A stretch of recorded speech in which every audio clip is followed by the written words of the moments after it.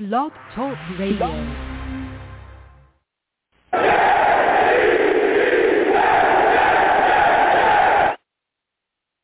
What's going on, folks? It's your boy Long Beach Joe, and I am back at it again.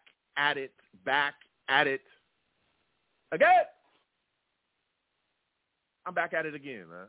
I'm back at it. Salutes to everybody listening, everybody watching. Man, it is so much to, talk about with this New York Jets football team right now. A lot to discuss. Training camp continues on. We've made moves since the last show. There's been guys that have been added to the roster. There's also been some position changes as well we're going to discuss. We're also going to discuss Zach Wilson. Zach Wilson has been, doing his thing. He's had some ups, he's had some downs, but he's continuing forward. So salutes to all the Savages in the chat as well.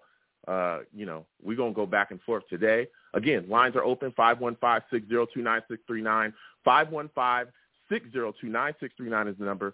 Call in. Listen, it is time to get to it. Let me open up the show. I am the man of the people. I'm here for the people. Let me shamelessly promote my Facebook page. Everyone go on Facebook, search The Long Beach Joe Show. Like that page. My content's up there. Go ahead and give it a listen. Message me. I'll message you right back. I love going back and forth with folks about this football team. Also, leave me some feedback. I love hearing about what you folks think I do here on The Long Beach Joe Show. Again, salutes to all the Savages. E-Man, Mac, salutes to y'all. Your boy is on iTunes, okay? I'm on iTunes, all right? Go on over to iTunes, search The Long Beach Joe Show, okay? Subscribe to that. Leave me some ratings. Leave me a 5-star rating. And leave me some feedback. Let me know what you folks think about what I'm doing here on the show. And, again, I want to thank and let everybody know that I appreciate everyone that does do that. Really love the feedback. Really love, hearing about how much you folks like the show or just your thoughts about, what I'm doing over here. I really, really appreciate that. Listen, your boy is also live on YouTube for those of you that don't know. If you want to see this face, okay, look, I'm not a cocky guy. I'm not arrogant or nothing like that. I'm just a regular guy. But there's a lot of people that say, hey, Joe, you looking good, man. You out here, you looking good, okay? And I appreciate those kind comments, And they say, hey, we really like what you're doing on YouTube. Your show's live. We have a lot of fun there. We be in the chat with the Savages, just going back and forth about the New York Jets and everything else. And I say, hey, thank you for coming on by. So if you want to be a part of what we're doing here on YouTube, you want to watch the live shows, you want to see the content that we put together or that I put together over here, come on over to YouTube, type in Long Beach Joe Jets on YouTube. All right, hit that subscribe button and hit that notification bell. So when I post content, y'all be in the know, and then you get to see me. You know what I'm saying? You get to see me. A lot of people say voice made for radio, face made for TV. I'm just saying. I'm not an arrogant guy. I'm just here. You know what I'm saying? Just respecting everybody and going back and forth. So I appreciate everybody that does come on by and subscribe and hit that notification bell and, leaves comments and goes back and forth in the chat. Again, salutes to everybody, all the Savages, NY Jets FL, everybody. You know what I'm saying? So finally good to see you in here too.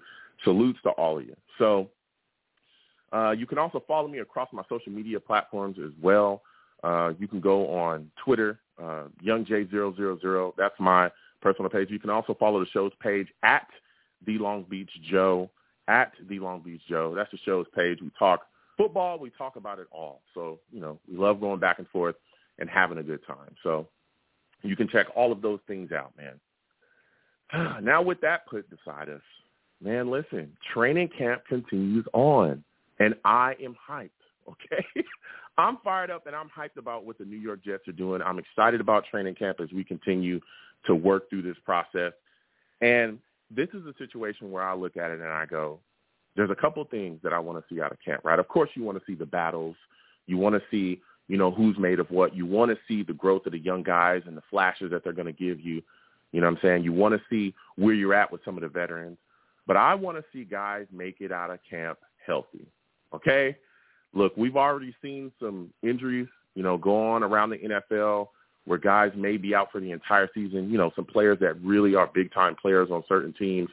I want to see the New York Jets come into preseason, healthy, come into camp healthy, leave camp healthy, go into preseason healthy, leave preseason healthy, and get out into this season fully healthy. We saw that we had those issues last season where we had a lot of guys that, we ended up missing. I remember Elijah Moore had, some time when he sat down because of a quad injury, which affected him as well going into the preseason. I remember Elijah Vera-Tucker had an issue with his pectoral that costed him some preseason games too. We saw Quentin Williams go down with a foot injury that costed him going into the season. We lost Carl Lawson pretty early in the offseason, and that costed him, the whole season. Even Gerard Davis, a guy who's not here anymore, but he was, one of our linebackers, that costed us going into the season. So there were so many guys, that, we missed because of injuries going on. So I'm just really hoping that the New York Jets can remain healthy going into, as we continue throughout this offseason going into the season. That's one of the things that I think is one of the most important, or the most important thing for us going forward. The New York Jets have also made some moves. Toledo linebacker coach Pat Benstein has left the Toledo Rockets, and now he's joining the New York Jets coaching staff. He's going to be an offensive assistant. So it's exciting to hear, we're getting another coach in the building. And again, we've got some great coaches here already. When you just look at, Sulla, LaFleur, Albers, those guys are amazing, especially a guy like Mike LaFleur, who for the first part of the season, a lot of Jets fans wanted him gone last season. But we saw as he continued on that offense and his play calling is pretty solid, and he did a pretty good job. And again, Robert Sulla, has continued to show that he is a guy that is really going to ascend as a coach in this league. He's really doing a lot of things. And one of the things that I saw in training camp that really had me fired up about him was during the practice, he actually stopped the practice to huddle up the team because he didn't like their energy coming out of a water break. And he addressed it immediately, and the team responded to him. And they continued on and practiced with some good energy. And I know a lot of people look at that and they go, well, Joe, why does that matter much? That, that's not a big deal. Oh, it is a big deal because how you practice is how you play, right? Everyone hates Adam Gase. Everyone hated him when he was here. Of course, he was awful. He was probably the worst Jets coach that ever, had ever coached a football team. And when you look at the situation, there were players coming out during his tenure while he was here and talking about how the practices were awful. There were veteran guys coming out saying these practices are trash. They're not getting – it's like everybody's just out there sleepwalking. Well, then we saw the product on the field turn out to be the same way. Guys just out there sleepwalking. Guys not getting things done. Sometimes guys didn't know their assignments. All kinds of things going on. So Sulla is breaking that mold. We got this new guy in the building who's completely changing the face of the franchise, and he's saying, listen, you're not going to come through here and sleepwalk through my practices. Pick up your energy, get to where you need to go, get there with speed, and get it done. Because, again, how you practice is how you play. That is setting a tone. When you set a tone for the football team, when you set a tone for your expectations, when you set a tone with the players, guess what? They have nothing to do but respect you and follow your orders. That's you stepping up and being a leader of this New York Jets football team. That is huge for us because for so long we've had issues with coaching. We talk about the players, we talk about the talent, we talk about all that stuff, but the issues with coaching has been one of the biggest issues with the New York Jets. From Bowles to Gaze, there's been a lot of issues here, and Sulla is changing that up, and he's saying, hey, if you don't practice with some energy, I'm going to let you know about it, and you need to pick it up. That's how you win in this league. And, again, he came from a winning organization there with the Niners. They put things together.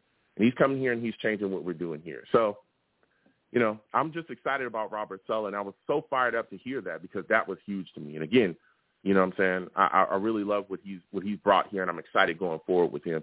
Even, again, salutes to all the savages in the chat. NY Jets FL says LaFleur has a lot more pieces to work with this year. Yes, he does. He does. He has a lot more pieces to work with this year, a lot more pieces. And one of the biggest pieces of this offense that I think is really going to continue going forward and getting better is Zach Wilson. We've seen Zach Wilson, really step up his play as well as we continue to go through camp. This was a guy that kind of was up and down a little bit. They were talking about a lot of things that he was going through out there, some struggles a little bit early. But as we continue to go through camp, right, and again, this is training camp. We're still putting things together. As we continue to go through camp, we saw him start to really pick things up. Now, of course, the offense was moving. Throughout, he was definitely making some nice throws and putting the ball in the hands of guys, but it was the red zone where we would stall. And I think a lot of people look at that and they go, why would you stall in the red zone if the offense is just moving? Well, when you get into the red zone, that's shortening the field, right? There's a lot of things going on that are going on a lot faster than they normally would if you were trying to drive down the field from the 50. There's a lot less space. Bodies are compacted within there. So there are a lot of things going on. Guess what? As we continue forward, we started to see Zach Wilson started to really get things going, figure things out, and things started to work out in the red zone. He had a very good practice in the red zone, threw some nice TDs. We saw him hit Corey Davis, who's playing very well in camp. We'll get into that in a second. Garrett Wilson, he's hitting a lot of guys. He made this throw, all right, recently to Elijah Moore. It was a bomb down the field. Let me tell you something. This guy has an arm on him. He rolled out, launched it down the field, and was able to connect with Elijah Moore for a long bomb, right? And let me tell you something. That is good to see. That, to me, is really making me excited about the future of the New York Jets and what we're doing here. Because that connection between Elijah Moore and Zach Wilson, that's the thing that we're looking at to continue for years to come. So I really like the way that Zach has continued to battle. Again, he's grinding through camp. He's figuring things out. He's still learning. He's preparing himself the best way that he can, right? We've seen him physically prepare himself. He hit the weights. He's mentally preparing himself. Now he's working through camp, getting back into the grind of things. And he's also building, again, chemistry with all the guys once again. We've also continued forward, Mekhi Becton. Mekhi Becton, for those of you that don't know, moved to that right side. He's now right tackle. This happened, way after our last show. Becton has been moved to the right tackle spot. There was no competition. We all know, the coaches sat down and said, hey, we're not going to have any competition. We're going to keep Fant at left tackle. We're going to put Mekhi Becton at right tackle. We don't want these guys switching positions throughout the offseason. We're just going to set it and leave it where it is, right? Now, Mekhi, as we've continued forward, we've seen him. He's looked good.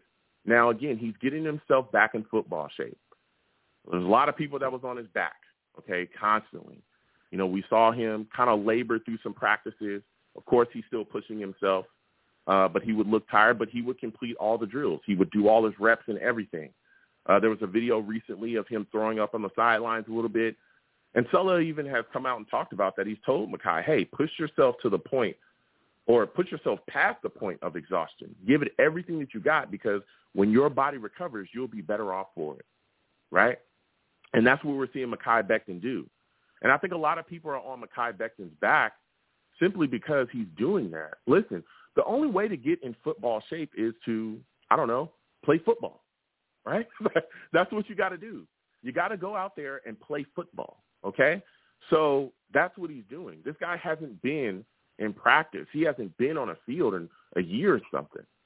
This guy had a big knee injury. He was dealing with all of that stuff. So now he's back on the field and he's putting things together. He's going to be tired. But again, the play that we're seeing out there from him is phenomenal, even on that right side. And now with him and AVT on that right side, let me tell you something, man. I feel bad for the defenses that we're going to face this year because they're going to get mauled.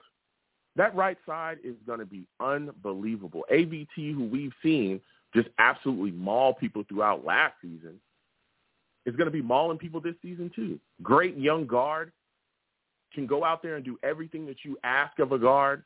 So I'm excited about what the New York Jets have up front, especially on that right side. I think we're going to be running the ball very effectively over that side. Again, Fant is finally out there as well. He was dealing with the injury a little bit.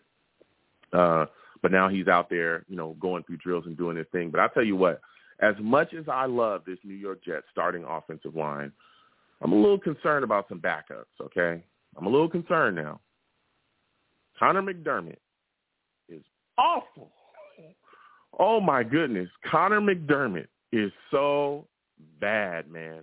He is bad. I'll tell you. He's awful. Oh. We've seen him get beat left and right. We've seen him give up sacks. We've got to clean that up. He's got to clean it up. He's got to clean up his play because so far he has not looked very good. I will say that. It has been a very up and down from Connor McDermott. So I'm a little concerned about that backup O-line. We saw it get chewed up. But again, hopefully these guys kind of step up their play. And if we do need them throughout the season, you know, hopefully it's just little spurts here and there and everything will gel correctly. But I'm really loving what the New York Jets have up front, offensive line. There's been guys that have come out and talked about it. Guys on the defense have come out and talked about how they think this offensive line could be one of the best in the league. AVT also came out and talked about how he believes, especially with Becton being back in the fold, being good to go, that they're going to be one of the top offensive lines. And I think that that's going to be huge for us this year. And it's going to be huge for us because not only are we talking about properly protecting Zach Wilson, which is common sense, right? You want to make sure that your young franchise quarterback is able to go out there, throw the football effectively, not have happy feet, not get injured, and not have to worry about getting his head taken off. But I think one of the bigger things that a great offensive line will do for this New York Jets offense is allow us to run the football effectively. That's one of the biggest issues that the New York Jets had last year. And the problem is that when you have those type of issues, when you have, you know, those type of issues running the football and you can't get things done effectively there, then guess what? You're going to have issues offensively because you're going to be very easy to defend, extremely easy to defend. And when you're easy to defend, guess what? You're a done deal. You're a complete done deal. So when you look at the situation here, Zach Wilson is now going to have a solid running game that he's going to be able to run behind. He's going to be able to effectively, take some of the pressure off his back, handing into these running backs, and then that opens things up for our play calling as well. Our play calling is going to have things change too, because now you have play action that's going to be able to open up. You have all these things that are going to be able to open up off of, us being able to open up our running game and have things going the way, they should be going. And again, when you look at how we handle business, right, how things should be going here, we should look a lot like the Niners. The Niners have an effective running game. And we've seen them have success with quarterbacks that honestly aren't really even that good. Right? Jimmy G is not like some phenomenal quarterback. He isn't. Not very good, to be completely honest. And they were able to have success with him, even though he wasn't that good. Well, why? Because their running game was so good that they were able to take the pressure off of him, not ask him to do too much, right, and lean on a phenomenal running game that could carry them through. It also allowed them to dominate the time of possession. When you dominate the time of possession and you can handle business in that fashion as well, that helps your defense out. Now your defense is able to rest, relax, go out there and get you the ball back, and, you can continue forward that way, as you can just eat up the clock constantly as well. You control the game. You control what goes on out there. So with a solid running game, we're good to go, man. And I'm excited. And, again, that's what I think our offensive line is going to be able to bring to the table. And I love it. I'm just hoping that our backup guys get it together. Because if our backup guys don't get it together and we need them in some spurts, we could be in some trouble. That's all I'm saying. We could be in a little trouble. All right. Also, when you look at our wide receivers as well, our wide receiver situation, too, is looking very good, man. I'm excited about our wide receiver situation. You look at how Garrett Wilson has been playing. A lot of people are excited about him. Man, he's been looking really good. He's really been able to go out there, handle business. Some of the catches that he's making, some of the things that he's able to do out there has been phenomenal, too. I really like what that young guy's bringing to the table. Really like how he's been looking out there. Elijah Moore has looked phenomenal, too. So things are really looking up for the New York Jets wide receiver core. And not just that either. We got guys like Corey Davis. Listen, Corey Davis was dealing with the injury last season and has come back and looking like, hey, this is going to be his comeback season. This guy's really going to be able to step up and play extremely well. And, again, he's a guy that we fed last season tremendously. He was a guy that we constantly were feeding. Zach Wilson was constantly feeding him, constantly. So he's a guy, again, that I think Zach is going to be able to target, and, again, this upcoming season and be able to depend on.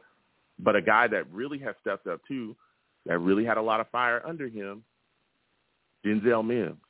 Denzel Mims has really put something together. He's been very, very good this training camp so far. And, again, we're just a couple of days in. But I'm excited about what he's bringing to the table. He's made a lot of big catches, a lot of tough catches, We've seen a lot of flashes from him, whether it be from Flacco, whether it be from White. He's out there doing his thing. And then when he's talked to about his performance and what his expectations are this upcoming season, he's talked about, hey, look, I'm aiming for the top spot. And they said, the top spot? What do you mean? He said, look, I want to be the starting wide receiver. Can you imagine what things will look like if Denzel Mims turns out to be the guy that we all know he can be within this offense? Bringing everything that he brings to the table. Can you imagine what the Jets offense will look like from a receiving standpoint? It's going to be insane. You're going to have Elijah Moore, Corey Davis, Garrett Wilson, of course, Braxton Berrios, who we saw last season. That was phenomenal, right? Then you add Denzel Mims to that mix. How do you cover that? How do you cover that?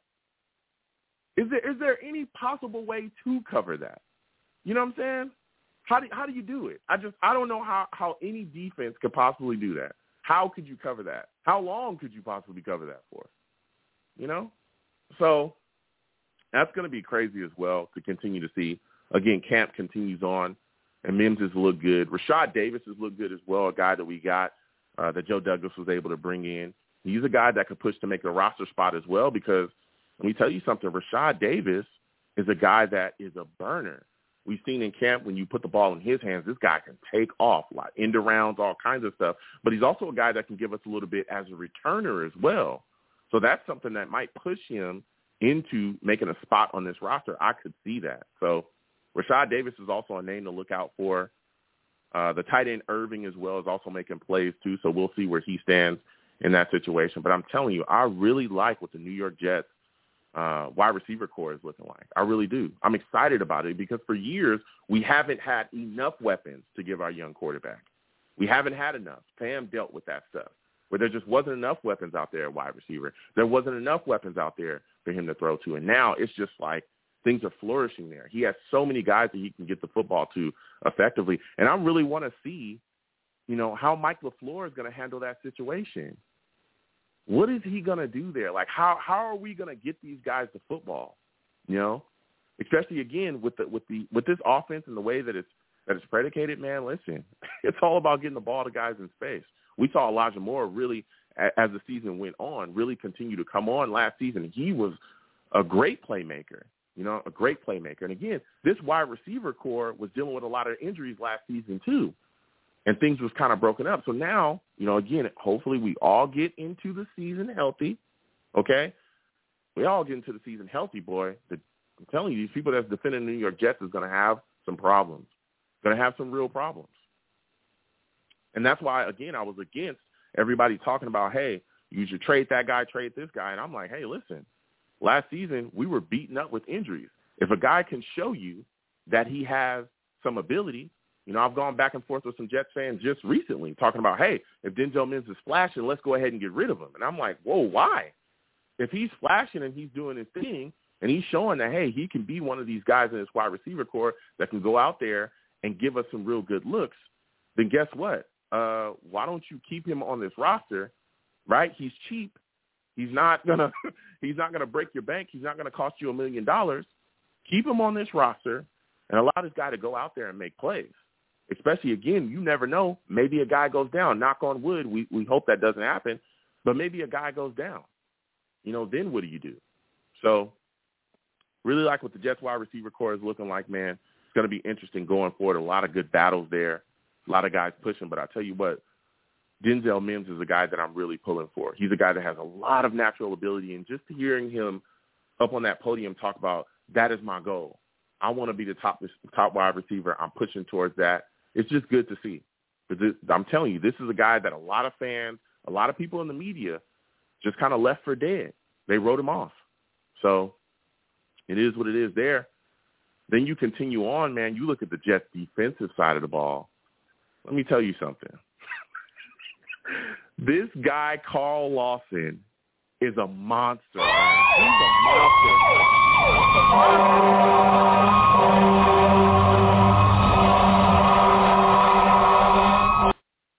Man, this dude, Carl Lawson, is a beast, bro.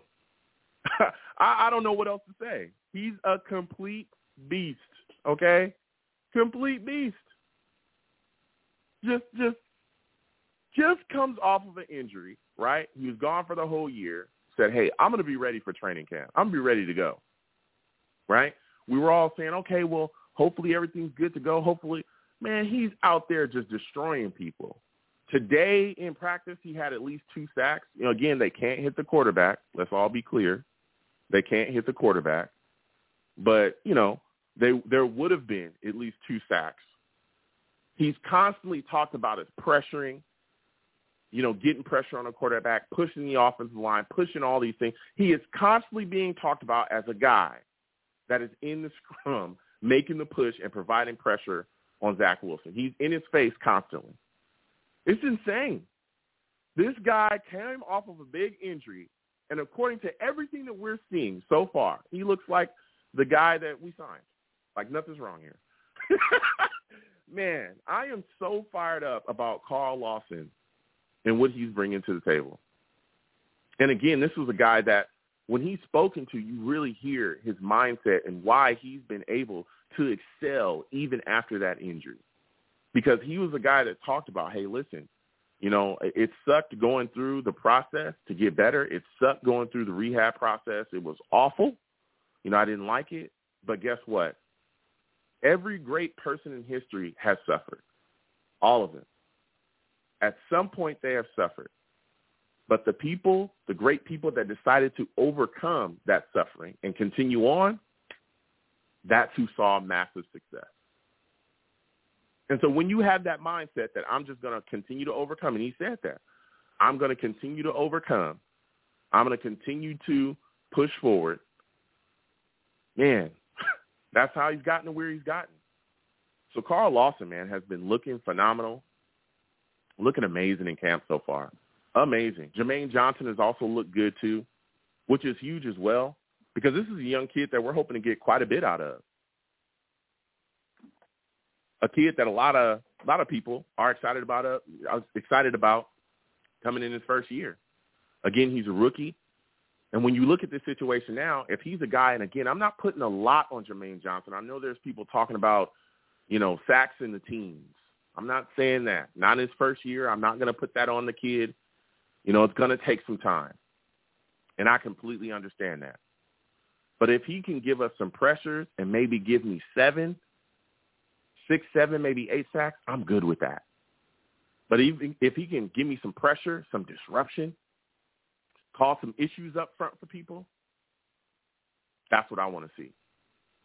And I think that this is one of the first times as a Jet fan that I think the New York Jets, you know, or this is the first time in a long time that I've been a Jet fan. Because back in the day, again, we had we had Sean Ellis, we had John Abraham. That was back in the day. That was a long time ago, baby. All right? But it's been a long time before we've had a guy or 2 guys, you know, again, because we got Carl Lawson, Jermaine Johnson, 2 guys that we believe, hey, is going to be able to get to the passer effectively, and we don't have to send exotic blitzes and all this other stuff, right? We don't have to do all that. That is going to be huge for the New York Jets defense. The biggest issue that the Jets have had for years, and we saw it last year, was the lack of pressure defensively. When you can't get any pressure defensively and guys can just run at will, you know, they can do whatever they want to do. The quarterback has 30 years back there to throw the football, then, you know, good luck to you. Good luck to you stopping them from passing. That was the biggest issue we had last year. Quarterbacks would sit back there for 30 minutes. We didn't have a pass rusher because there was no Carl Lawson, and we were just lost in the sauce there. We were lost. Well, now we got 2 guys that we can send at you, 2 guys that we can bring at you, and I think that that's gonna completely change the way that the New York Jets defense is looked at. It's going to completely change it. Because now you have a couple seconds, you got to get the ball out of your hands, and you give most quarterbacks very few time back there, they're going to make a mistake. I think we'll see an uptick in turnovers, which we need greatly, right? Let's get the ball back in the hands of our offense. I think we'll see a uptick in turnovers because of the pressure, and it's going to help everything out. It's going to help our secondary out. Guys aren't going to have to cover for that long. Now when Carl Lawson and Jermaine Johnson, and again, we got other guys as well, you know, a lot of talk from Sheldon Rankins too, man. Sheldon Rankins has been doing his thing out there. He's talked about how the New York Jets defense feels like it could be a top defense in the league. At least that's what he's pushing for, which is huge. You want to hear that out of your players, that they're pushing to give everything that they're best. You know, we got Quinnen Williams as well that we're looking to take a step forward too. So when you look at all these things, man, with the pressure that's provided, even the pressure that Carl Lawson and Jermaine Johnson are going to be able to provide are also going to benefit guys like Quinnen Williams and Sheldon Rankins, especially a guy like Quinnen Williams, who now you can't just double team anymore and shut him down. You can't do that because you got to pick your poison. Okay, you want to double Quinnen Williams? All right, well, then Jermaine and Carl Lawson is about to have a day. You know, you just want to ignore the edge pressure? Okay, feel free. Well, your quarterback is going to have a long night. He's going to get destroyed, you know. So I think what we'll see this upcoming season is a lot of one-on-one matchups for Quinnen Williams where he's just going to feast, and he's going to have a big day. He's going to be in people's backfields. He's going to be a disruptor in the run game, which is what we need greatly because New York Jets were awful against the run last year. They were terrible. They were terrible. One of the worst teams against the run last season defensively. Terrible. I think we were near the bottom of the league. I think we were like 29th or something like that. Maybe 30th. I think we were 29th. We were terrible. We got ran on by so many people. It was atrocious. It was atrocious. Well, I think all that stops, again, with the pressure that we have. And not only the pressure that they're going to be able to provide, because, again, these guys can also defend against the run pretty well. But now it's going to free up Quinnen Williams to really be that disruptive defensive tackle that we need him to be. So that pass rush is going to be huge. And, again, we're hearing a lot of great things from Jermaine Johnson. He's looking good out there during camp. Now, as we continue down, let me tell you something. This competition at cornerback is pretty big as well. It's big, too. Really big. This guy Sauce is putting some pressure. I'm not going to lie. He's putting some pressure on Bryce Hall. And, you know, depending on who you listen to, you know, depending on who's looking at it, there's a lot of talk about Bryce Hall. He's holding his own. He's doing his thing. He's had some interceptions to be able to make some plays. But Sauce is definitely out there handling business. His wingspan is crazy. This guy's defending people very well, very, very well. So him and Sauce is definitely having that competition. Again, Bryce Hall and Sauce are, you know, rotating throughout that first-team defense. And they're handling business, but I'm telling you, that cornerback situation is heating up. It's heating up. And I've already told people before, again, I'm a big Bryce Hall fan. I am about, you know, competition at every position, so whoever wins, wins. I'm just going to say that. But I will say this, that, you know, Bryce Hall is not just going to give up that spot. He's not. You know, he's going to push. But Sauce, from everything we're seeing, man, he's making his push to be the number one corner for the New York Jets. DJ Reed is looking phenomenal out there as well. Continue to talk about the plays that he's making, a lot of things that he's able to do out there. So this secondary is looking solid. Salutes to Niger with the big donation, man. I said salute to Niger with the big donation, man. I want to thank Niger for giving to the program. Niger says multiple Super Bowls and a new stadium. You know, hopefully, all right? Hopefully we do that. I'm not, you know, putting too much. I know a lot of people are talking, you know, that this is a season that the New York Jets should look, you know, to be in the playoffs. We've got a lot of talent. We've got a lot of things going on. Okay. You know, but I'm going to hold off on the Super Bowl talk until I see it. But, Niger, I'm there, man. I'm excited. I think that we're on our way to competing. We're on our way to being there. But we just got to wait and see what's going on. But, man, I'm right there with you, Niger. I definitely want to see that. I want to see us win that trophy. I want to see us raise that at the end of the day.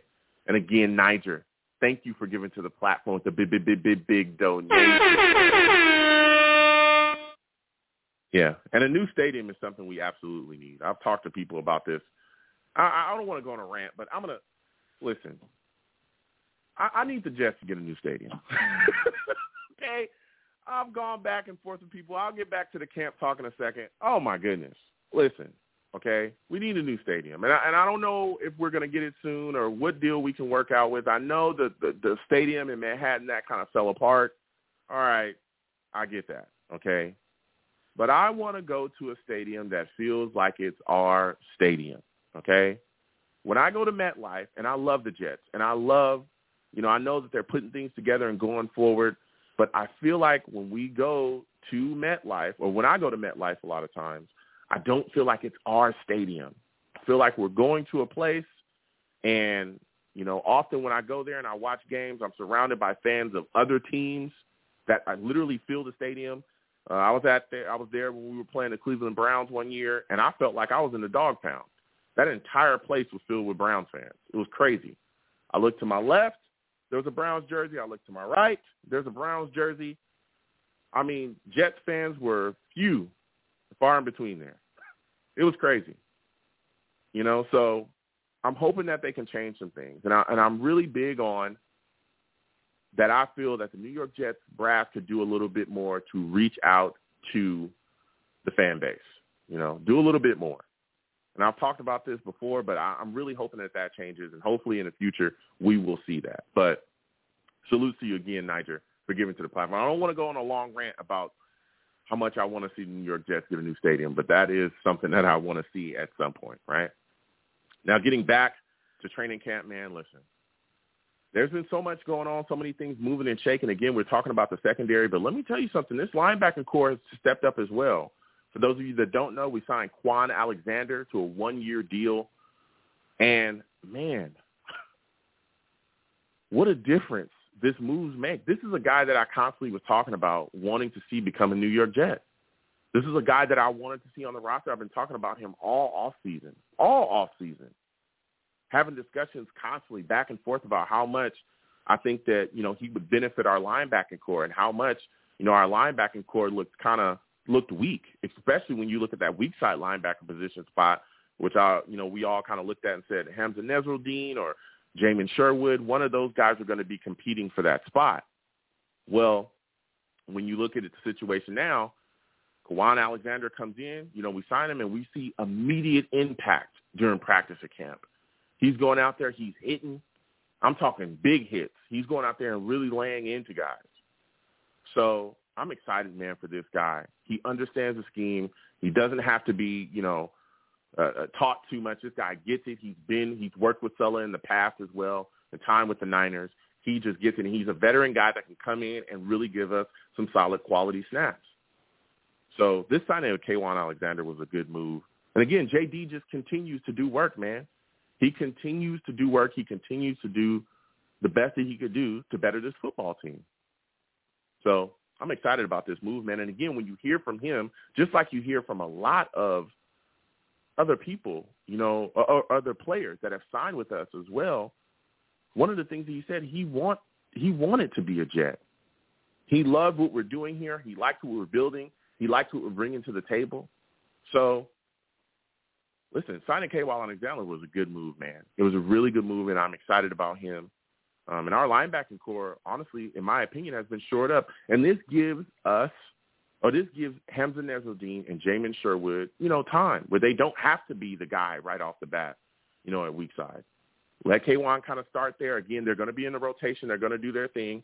But they have the time to kind of sit back and regain that time that they missed in their rookie year to really get going. Because, again, both of those guys had big injuries. So I really like us bringing K'Wan into the fold as well.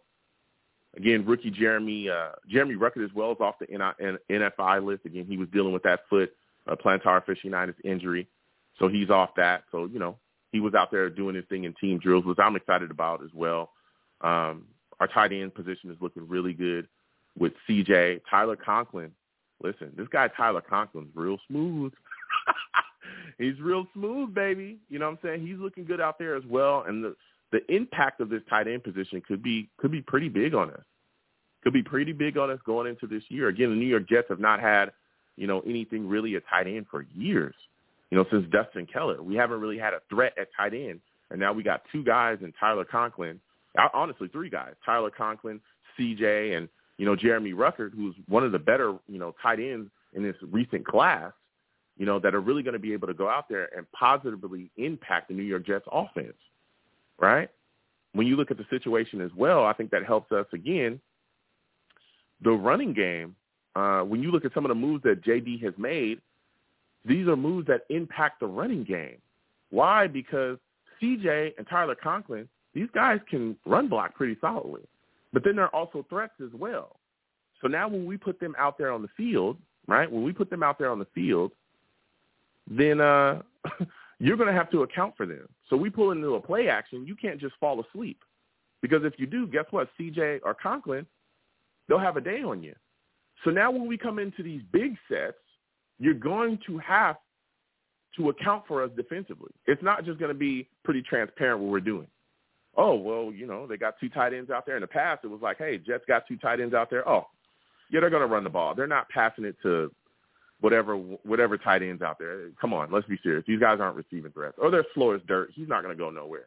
No, that's not happening anymore. You fall asleep on CJ. You fall asleep on Tyler. It's going to go for some yards, and they're going to be pretty tough to bring down, especially CJ. CJ, after the catch, is unbelievable. Again, Tyler's smooth too.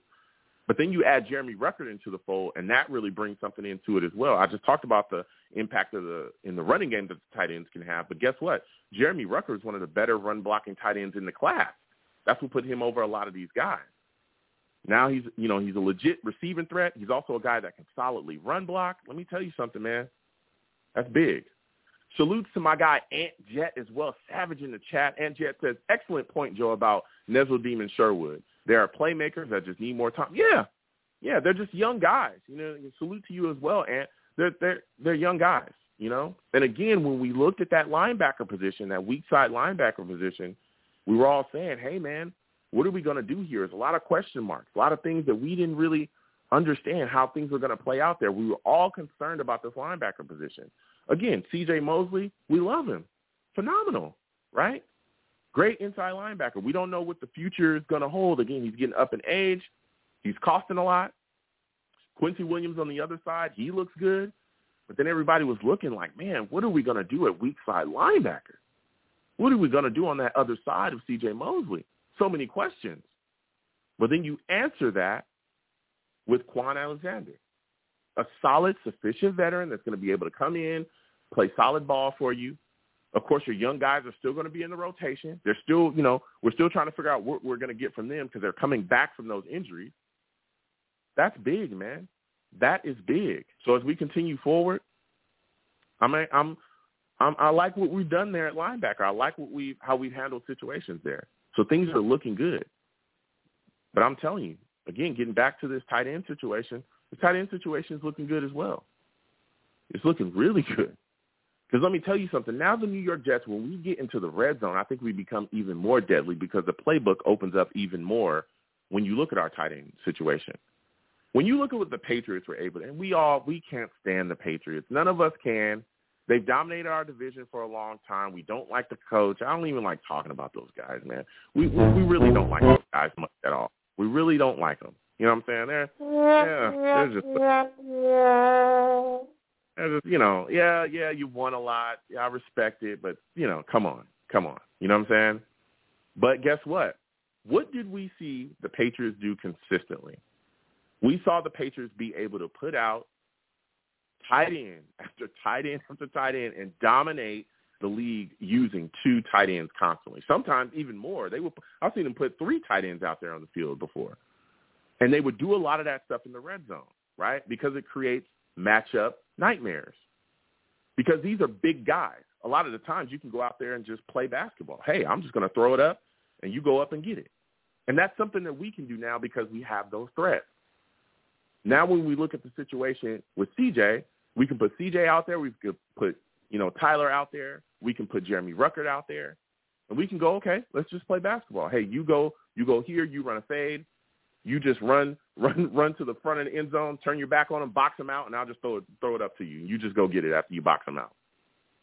That's so crazy coming from where we were last season. We were struggling offensively. We were struggling at times. We couldn't figure things out. We couldn't get things going consistently. We weren't getting as much out of the tight end position as we hoped. Now things are completely different. Completely different. And, again, that opens up so many different looks for our play calling, so many different looks, that we're going to give defenses. They're going to have their hands full with us. And I think that a lot of the weapons that we've added offensively are really going to help kind of overcome those slow starts that we had last season. Anybody remember those? Those were terrible, man. Those were awful. Oh, those slow starts just over and over again, not being able to score in the first quarter early in the season, just kind of sleepwalking, the offense not being able to put things together. I mean, do you guys remember when we just couldn't – we didn't even have a touchdown, I think, for the first however many games of the season until Mike White played, and we didn't have a touchdown in the first quarter. That was terrible, man. Oh, that was awful. You know what I'm saying? That was awful. But things got cleaned up as we continued to go forward throughout the season, and things started to look a lot better, especially, again, with the starts not being as slow as they were. But with all the playmakers that we've added, right, we look at our wide receiver position, we look at, what we've been able to do at tight end, let me tell you something. It's going to be huge because now when the pressure is coming to Zach as well, when you look at the tight end, that could be the relief valve where he just dumps it off. Hey, look, this is guy kind of barreling down on me. Let me dump this off to CJ. CJ, you go ahead and go make your plays. Again, we saw that happen last season as well. So that tight end position is going to be something serious, and I think it's going to have quite an impact on the offense. Another position I think that's going to have quite an impact on the offense is the New York Jets running back situation. Listen, in camp, Breece Hall, has been looking very good. This guy's been moving and shaking. And there's a lot of people talking about him, and the ability that he has. Again, we saw a really nice run today from Zaytoven Knight. Zaytoven Knight has been looking good. But let me tell you something. Breece Hall, and we'll get to the lines in a second. I apologize, everybody. We'll get to the lines in a second. 908, I'll get to you in a second. Let me tell you something. Breece Hall is looking good, man. He's looking good. But I think a lot of people are sleeping on my boy Michael Carter, all right? My boy Michael Carter is something else, all right? This is a guy that I'm telling you, you get him in space with the football, he is a complete nightmare. And what we saw last season, his playmaking ability, how he can handle things, right? There was a portion of last season where he was carrying the New York Jets offensively. He was our only playmaker for a little bit before Elijah Moore got going, before, things kind of was, before that concussion and all that stuff. Let me tell you something. Michael Carter was that guy. Not only was he running the football, which was tough already last season because our offensive line couldn't open up any holes, right? But he was coming out of the backfield and catching the football. You go back and you watch that Bengals game. I think that's one of the biggest highlights for him during the season as far as just a game. You go back and you watch that game. Let me tell you something. He's the main reason why we run that game. The main reason why we won. I think he had 77 yards rushing. 95, and he also had a touchdown rushing as well, 95 yards receiving. He was catching the football. Jack was just dumping it off to him, and he would go get the yards, move the chain constantly. You look at that game as well, there was times when you hand the football off to him, and he's running away from guys. And let me tell you something. Michael Carter is still that dude. I love Breece. I can't wait to see what he's going to be able to put out there, but I feel like a lot of people discount Michael Carter and some of the things that he brings to the table. And especially with that 1-2 punch this upcoming season, man, that's going to really help the New York Jets offense out. It really, really is. So let me get to these lines again. 515-602-9639. 515-602-9639 is the number. Call in. We're taking all callers. Oh, before we get to these lines, listen, the Dolphins are always gonna Dolphin, okay? Really quickly, the Miami Dolphins have been stripped of their 2023 first-round pick. Why? Because they have violated the league policies relating to the integrity of the game. There was a 6-month investigation on them, and the league found that the Dolphins, their owner, Stephen Ross, and, Bruce Beal as well, the limited partner, they violated the anti-tampering policy on 3 occasions between 2019 and 2022. They had some, conversations with Tom Brady and also had some conversations with Sean Payton as well, trying to bring them into the organization. Didn't work out because neither one of them are dealing with the organization. So that was found. They've been hit. They've been stripped of their 2023 first-round pick. And Stephen Ross was fined as well, $1.5 million. He was suspended through October 17th. He's not even allowed to be at the Dolphins facility or represent the team at any event during that time. He also can't attend any league meeting, before the annual meeting 2023. Beal, on the other hand, was fined $500,000 and isn't permitted to attend any league meetings for the rest of the 2022 season. Dolphins are going to Dolphin. That's all I'm gonna say. Tough, man. Don't cheat. So we're going to get to these lines again, 515-602-9639. 515-602-9639 is the number. Call in. We're talking training camp. We're talking Zach Wilson. We're talking New York Jets, man. We're excited about this football team and everything that they're doing. Lines are open. We'll get to everyone. Please be patient. I know I went on quite a tirade there, but I'm excited about this Jets football team. So first caller we're going to get to is my guy Steve, man. Steve, salutes to you. I want to thank you for calling into my show. Listen, Steve, give me your thoughts about Zach Wilson, man. There's been a lot of talk about him being kind of up and down, but he's looked really good these last couple of practices, and he's really been able to put some things together in the red zone. How are you feeling about that, man?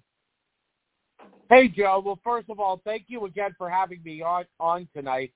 I actually just called on now. I'm actually really surprised that I'm actually the first caller tonight, but thank you so much for having me be the first caller. So anyway, good to hear from you as always. And so anyway, so in case if you're wondering, Joe, I actually went to Jets training camp last Saturday.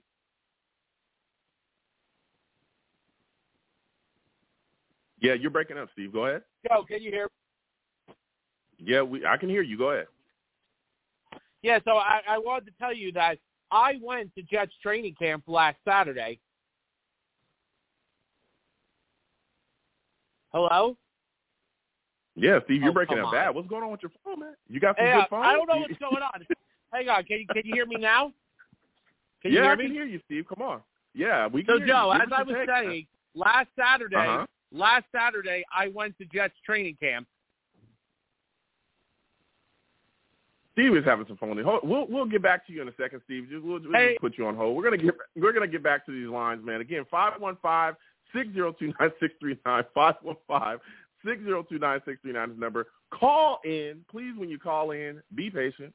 Okay, we're gonna get to everybody. Also, give the stream a thumbs up wherever you're watching me from. Share the stream across your social media, and please, when you call in, don't call me from a Sesame Street phone. You know what I'm saying?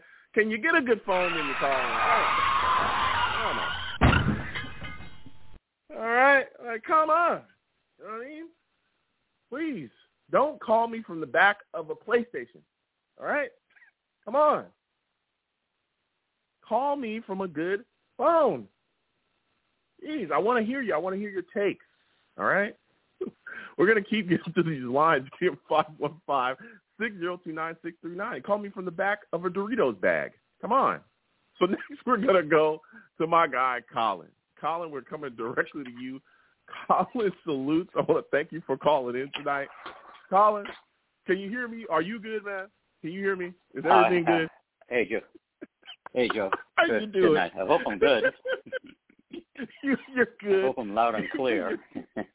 You are. You didn't call in from the bottom of a Pringles can. Can you please give me your thoughts about Zach Wilson and how he's looked so far? I mean, listen, he had a little up and down, at times, but that's expected, right? He's in his second year. He's still developing. Still needed a lot of developing, right? So I think where he can make the jump in the second year is by avoiding mistakes. Try to eliminate the mistakes, right? Because the talent is there, right? We all know the talent is there. He's put on some size, he's bulked up. He can run. We all know he can run, and we all know he can throw the ball. It's just going to come down now to, be smart with the football. Don't force. Don't try to force anything. Don't. The New York media, obviously, the pressure in New York is much different than you playing in Jacksonville or something. So he can't let the pressure get to him. He has a lot of weapons, man. I'm telling you. Mm-hmm. I think he has more weapons than any other quarterback in a very long time, right? Mm-hmm. So he's got plenty of weapons to look for to get rid of the ball. Just don't do some of the things I saw last year, which is, just completely throwing the ball, in front of guys in the ground, missing guys or rushing passes. Just take, he's just got to take his time. And listen, if you got to get sacked, you get sacked, or you got to throw the ball away, throw the ball away. But the last thing I think any Jets fan want to see is Zach Wilson out there throwing interceptions or look like he doesn't know what he's doing. And I think that's going to be the key for him. He doesn't have to go there and throw 30 touchdowns or 4,000 yards, like people are expecting. He just has to manage the game and help us win games. That's how I look at it, Yeah, and I hear what you're saying. I think, again, like you said, kind of minimizing the mistakes is huge for him, especially, in a scheme that we're running. I think one of the things that's really going to help him kind of cut down some of the mistakes that we saw last season was, our running game really developing and getting better. And I want to ask you about this. When you look at the situation where our running game, do you think there's a lot of people that are kind of discounting the impact that Michael Carter could have because, us taking Breece Hall? Because there's a lot of people that are already saying, hey, Breece is going to be the starter. Michael, Carter can be number 2, whatever. Do you think that a lot of people are just kind of overlooking what Carter will be able to do in this offense with, an upgraded offensive line, and think of just saying, hey, Breece Hall is going to be the guy? Yeah, I think, that the fact that Breece Hall was the number 1 running back drafted, the expectations are much higher than it was for Michael Carter, right? So I think, everyone is pumped. We got, the best running back in the draft, potentially, right? So, you want to see the best running back in the draft being the best running back on your team as well. So I think that's where the excitement is that, hey, we didn't just trade up for this guy and, for him to be like the number 2 guy. He's the number 1 running back coming out of college. So at least in, the Jets' opinion, right? So I think in all fairness, we want to see this guy be the number 1 guy. I mean, Michael Carter, he's good as well. So for me personally, I didn't understand some of the picks. I understand like the value of the player, but I didn't really understand the picks because it's the same thing with the wide receiver, right? We drafted Garrett Wilson, but we had Elijah Moore, right? Right. Mm-hmm. So, but with the receiver, the same thing. I was, I understand picking the guy, but at the same time, I was like, look at Elijah Moore, right? What he's doing in camp, right? Mm-hmm. He's definitely going to be the number 1 receiver on the team, but man, he's lighting it up. Yeah, but in my opinion, when you draft a receiver on the 10th pick overall, that guy should be your number 1 pick, considering that Elijah Moore was not a top 10 pick last year. Yeah, but here's the thing. It's not, and I hear you, Colin, but it's not really about as far as, it's about production, right? It's about what you can bring to the table. And Elijah Moore wasn't a top, he wasn't taken in the first round, but we can see that clearly there's if they could redo the draft, somebody would have took him in the first round. But when you have this guy step in the way that he did, and we see the playmaking ability of Elijah Moore, he is special. And he's going to be special this upcoming season. We're already seeing it in camp. We're seeing the connection with Zach Wilson and Elijah Moore flourish, right? He just caught a big bomb from Zach these last a couple practices ago or a day ago or something like that, where it was phenomenal. So I think that, being a second round or third round or whatever, listen, there's guys that have gotten picked in the second round, the third round or whatever that go on to just be unbelievable. So I think that the addition of Garrett Wilson, was needed from, the looks of JD is because, hey, we needed another weapon, and we did. We needed another guy. When you look at, the way that our wide receiver core kind of shook out last year, Corey Davis went down with an injury. We saw some flashes from Elijah Moore. There was questions about Denzel Mims. He wasn't seen on the field at all. Braxton Berrios was a guy that was out there, but Braxton Berrios isn't a number 1 or 2 wide receiver, right?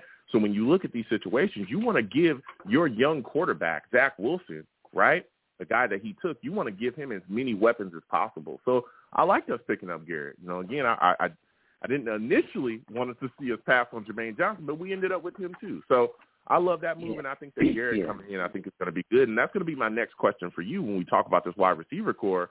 Another guy that's looked really good, man, is Corey Davis. Corey Davis has been going out there and making play after play after play. Do you think that this is a comeback season for Corey Davis, and what are your expectations for him? Well, see, that's the thing, right? So, listen, we all know Corey Davis is a big receiver. He's talented, right? We know what he was doing in Tennessee, and we know what he can still do. So that's my point. We have Elijah Moore, Corey Davis, Braxton Berrios, still have Denzel Mims. There's still a ton of people believe in Mims, and then you still have some other guys on the depth chart. So, my whole point is that, when you go out and you get a Garrett Wilson on the 10th pick, in my opinion, when you're picking a player that high, that guy in your mind has to be the number 1 guy on that team in that position, because you're just drafting him so high. If you were drafting a guy to be like the second receiver, right, or the third receiver, you could get that guy in the second round. But the fact, you're picking this guy on the 10th pick, it's to me is that this guy has to become the number 1 receiver. He may not become the number 1 receiver this year, but he has to become the number 1 receiver, because what's the point of picking him so early? When, there's other guys you could have picked that could have fill a number 1 role. So. Yeah. Yeah, I mean, I think down the line he's definitely going to be a guy that's going to be able to, go out there. And, I mean, we might see him, move within that role. But, again, he's a young guy. And, like I said, I'm excited about him, about what he can bring to the table. And we're already seeing stuff out of Garrett Wilson that is crazy. I mean, this guy's making freakish catches. He can get off really, really well. We see the speed. We see everything. Like, this guy's going to be something, but again, he's a young kid. Oh, he has the talent. He has the talent. He has the talent. Definitely, charts, man. He has the talent. I mean, this team has talent. This team has talent that they haven't had in a long time. So, like I said, there's a lot of talent. How we use these talent, and also, our head coach, offensive coordinator, all these guys, right? These guys are going into the second year now. It's going to be curious to see how well these guys develop. How much did they learn in their first year and avoid some of the mistakes in the second year. Like I've seen some plays last year on fourth down, like 4th and inches, 4th and 1, and it was just so obvious what we were going to do with the football, and teams just knew exactly what we were going to do with the football.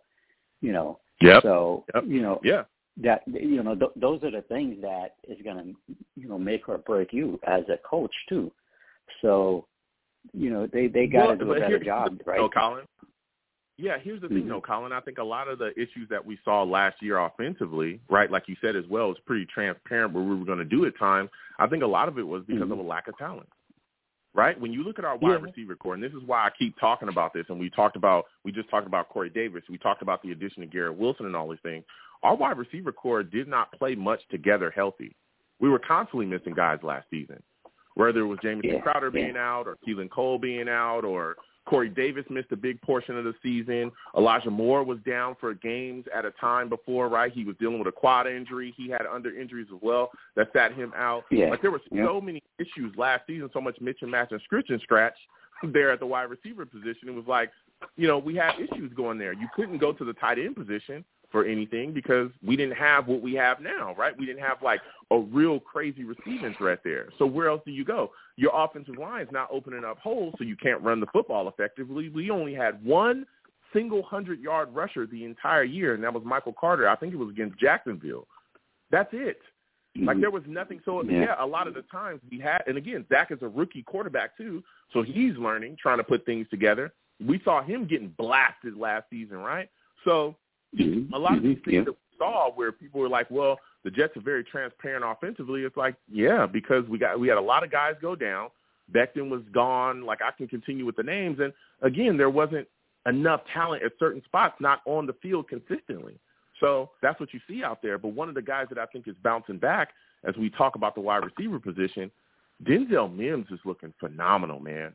And, I mean, this is a guy that's talking about he's gunning for that top wide receiver spot. What are your thoughts about what he's been able to do and the camp that he's been able to put together so far? Well, I mean, when you look at him in college too, right, the guy is athletic. He's big and he's athletic.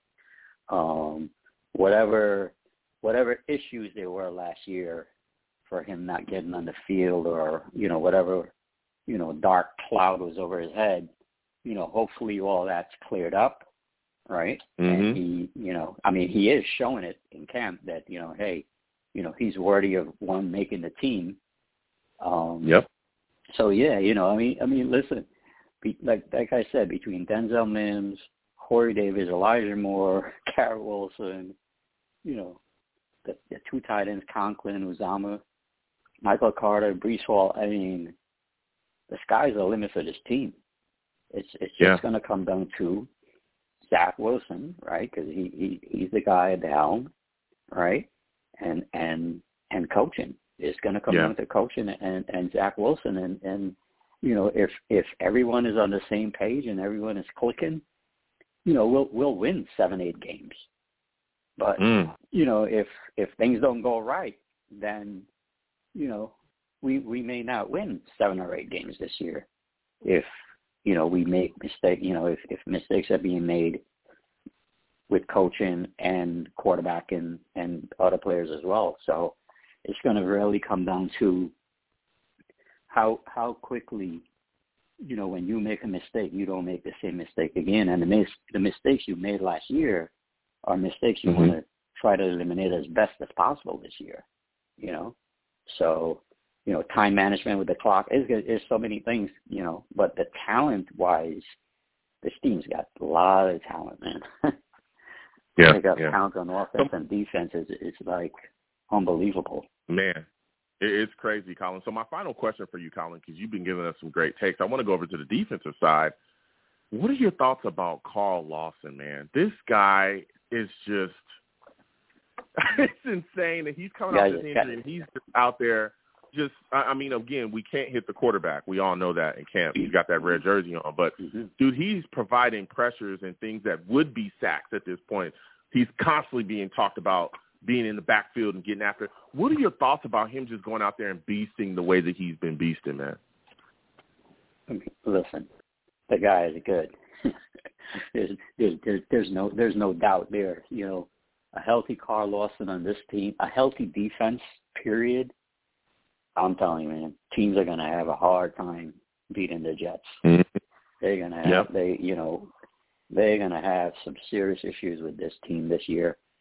I mean, everyone is there's a lot of young players, but there's a lot of hungry players. And again, a guy like C.J. Mosley on that defense brings experience to a lot of these guys. So, I mean, and the guys they pick up in free agency, right? We pick up a lot of free agency. Yeah, we got so many. Alexander. I don't know how they're going to keep all these guys. It's crazy. Like the amount of people we have. Like we have a big issue, and that's we can't keep everyone. Yeah, Yep. I mean, we'll Okay, Colin, we'll see because there's a lot to do, but JD's going to make a way. But listen, Colin, I got to slide off. Listen, I want to thank you for calling in, man. You have yourself a good night, my friend. All right. Listen, Colin calling in with some takes, man. I respect it.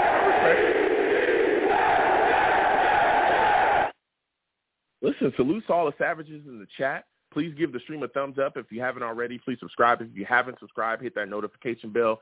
Share the stream with your friends and your family and across your social media. You know what I'm saying? If you want to give to the stream, to the platform, the Super Chat's there. If you don't want to give to Super Chat, Cash App is at the bottom of the screen. Anything you give to the platform is greatly appreciated. You know what I'm saying? Really appreciate it. Again, salutes to all the savages in the chat. My guy GVH salutes to you, savage, in the chat. He says, Joe, there are those who think we are hyping Mims to trade him. You think we should do it? What would it take for you, I guess, to trade Denzel Mims? Here's the deal, man. I don't know. There's been a lot of talk amongst various people about trading Denzel Mims, and we'll get back to the lines in just a second. And I know there was some people talking about trading him for like Tevin Jenkins, all kinds of stuff like that. Listen, if Denzel Mims continues to go out there and show you that he has number one or number two ability, I don't know why you would get rid of him. I don't know why you would. I mean, it would have to, of course, they'd have to give you something crazy, but I just can't foresee a team doing that because, again, he's a guy that's coming back off of a kind of a lull of a season. I don't think that we should get rid of him. I think that we need to keep this guy around because, again, we finally have, like, some depth at a position that we struggled with last season. I don't understand that. I will never understand why Jets fans look at certain positions, right, whether it be wide receiver or even cornerback, right, and see that there's more than two or three good guys and be like, oh, time to get rid of that third guy or that fourth guy. We only need two good wide receivers. Let's get rid of the rest of those guys. Oh, we only need two good corners. Let's get rid of the rest of those guys. And it's like, wait a minute. Why are we doing that? You don't see the Chiefs doing that. The Kansas City Chiefs have a couple of really good wide receivers, right? Of course, they just got rid of Tyreek Hill. They sent him to the Dolphins, but they have other guys that can step up. You don't see them trading away guys that give them solid quality depth. You don't see them do that. You don't see other teams around the league doing that. And especially, again, when you look at we've seen the injury bug play out here with the New York Jets. We've seen it. We just came from that. Last season, I just got done talking about it with Colin, that our wide receiver core was decimated with injuries. I think they only played maybe one or two games fully intact the entire season. Only one or two games fully intact. Our cornerback position, there was guys missing all throughout the season. Bryce Hall was the constant, but guess what? Echols was in and out. He had injuries. Gundry was in and out. He dealt with injuries. Michael Carter missed a lot of the season with an injury too. Our secondary was bounced around. Our safety position, Marcus May was dealing with it. There was guys injured. So if you have a guy that can bring solid quality depth and solid stuff to your position, why get rid of him? Especially, again, he's still cheap. He's super cheap. Let's see what the guy has and let's bring it to him again because we all talk about Denzel Mims. He does have number one ability. He does. When he's on, if he's the Denzel Mims that we saw with Adam Gase, and Adam Gase was awful, but the one thing that we came out of that season with, well, there was a couple things, but one of the things offensively that we all talked about was, man, this kid Denzel Mims is something else. We're excited about him going forward. So why get rid of him? But we'll keep talking about that again. 515-602-9639. 515-602-9639 is the number. Call in. We're taking all callers. We're talking camp, baby. We talking training camp. We talking about it all. So now we're going to go back to Steve. Hopefully Steve's phone is good to go and he's not calling us from the bottom of a Ruffles bag, all right? Hopefully not. I'm hoping that his phone is together. Steve, I want to welcome you back to the program once again. Hopefully everything is good and you're not calling us from the bottom of a Frosted Flakes box, all right? Give me your Hey, Joe, thoughts. can you hear me? Yes, I can hear you. Can you hear me? Yes. All right. I'm excited about that, okay? give me your thoughts about this Jets defense and what we're seeing from Carl Lawson coming back from that injury. He's just been beasting in camp, man. How are you feeling about him so far? Yeah, no, listen, Joe. I mean, I got to see it all in person last Saturday because I wanted to tell you I was at Jets training camp last Saturday.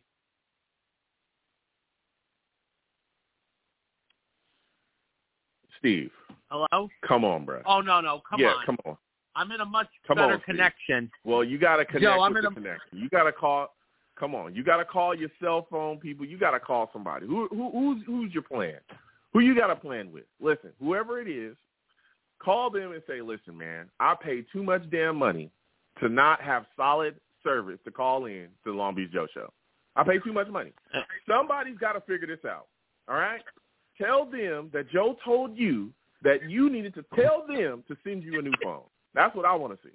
Get a refund. Well, I can hear you, Joe. Well, we can't hear you, Steve. Go, give us something, okay, man. Can you hear me now? Something. We can hear you now, Steve. Come on. We on our last leg here, baby. I need to hear you talk about Carl Lawson. Give us your takes. No, Carl Lawson has been a beast. There was a video of him after practice with another one of the players, and they were running together at camp at the end of practice. And Lawson looks phenomenal. Yeah. But, you know, the thing is, Joe, let me just tell you something. When I watched the team practice, it was awesome to watch the team practice. I mean, it's just the thing is the team is so in sync, and there was also one point that happened during the week was when Saleh actually stopped the middle of practice. It was after when the Jets had a water break, and he stopped in the middle of practice and didn't like the energy. Yep. And then he said, we got to get the energy back together. No, when Coach Saleh did that, I thought that was awesome. I mean, listen, if this was like Adam Gaze's team all over again, Adam Gaze would just let the practice go on. Yeah. Yeah, he would. And I'm glad that changed up. And I was talking about it earlier, that it's a different time here, right? And a lot of people kind of shrugged their shoulders at that and was like, yeah, whatever. No. You practice how you play. And if you practice like trash, you're going to go out there and play like trash. That's a fact. And we saw that. Adam Gase practices, awful, playing like trash when we got out there on the field. Setting the tone as a leader of this football team, which is what Saleh is, setting the tone as, you know, the guy that's going to be that is at the head of this football team, setting the standard as the head of this football team as well is extremely important. Hey, look, you're not getting it done. You're coming out of water breaks. The energy's kind of lackluster. Pump it back up and get it together. You know what I'm saying? And that's what the guy did. And the great thing is the players responded. That shows you that they respect them. So, yeah, you know what I'm saying? I loved it. I love that. But my final question for you, Steve, because you're calling in with the heat, man, give me your thoughts about what we're seeing so far at camp from Denzel Mims, man. This guy's looking phenomenal. How are you feeling about him? No, listen, Denzel Mims, I will admit this, Denzel Mims has looked good, Joe, and well, I even saw him in practice too, and I saw like how he was doing. But the thing is, Joe, I'm still not 100% sure if he is going to make the final roster because as of right now, he has been playing with the third string offense because that's what I saw when I camp on Saturday. Yeah. I mean, you know, we'll see. Again, he in my mind is probably that number 5 wide receiver, man. Yeah. And the other thing is also, too, Joe, is, you know, Zach Wilson looks so much better at throwing the ball, and he's making also much better decisions. Let me tell you, I especially like the way how Zach's been handling the ball. And the best part is, Joe, when Breece Hall gets his hand on the ball, the whole Jets crowd said, Breece, the whole entire day, every time he got his hand on the ball. And that's something that we could be seeing in a lot of home games this year. But, you know, the thing is, Joe, and tomorrow's obviously the green and white practice, which I'll be attending tomorrow night. So I'll get to see the team again at MetLife tomorrow. Yeah, and that's and we'll talk about that as the program continues on. But yeah, seeing Zach Wilson really go out there, spin the ball the way that he's been spinning is looking phenomenal. Again, the work in the red zone has gotten better. But listen, Steve, I got to slide off now.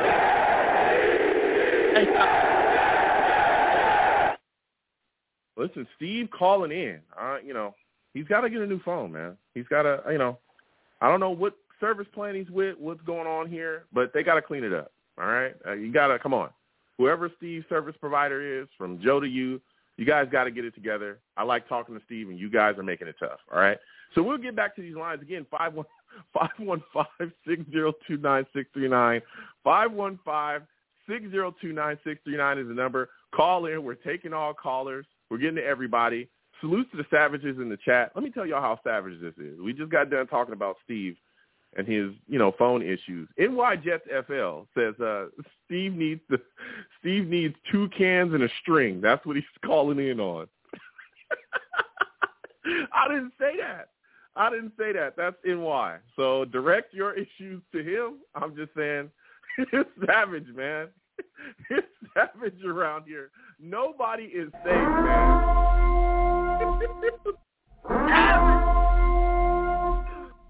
Oh, man. These boys are a bunch of damn savages, man. We're going to get back to these lines again. 515-602-9639.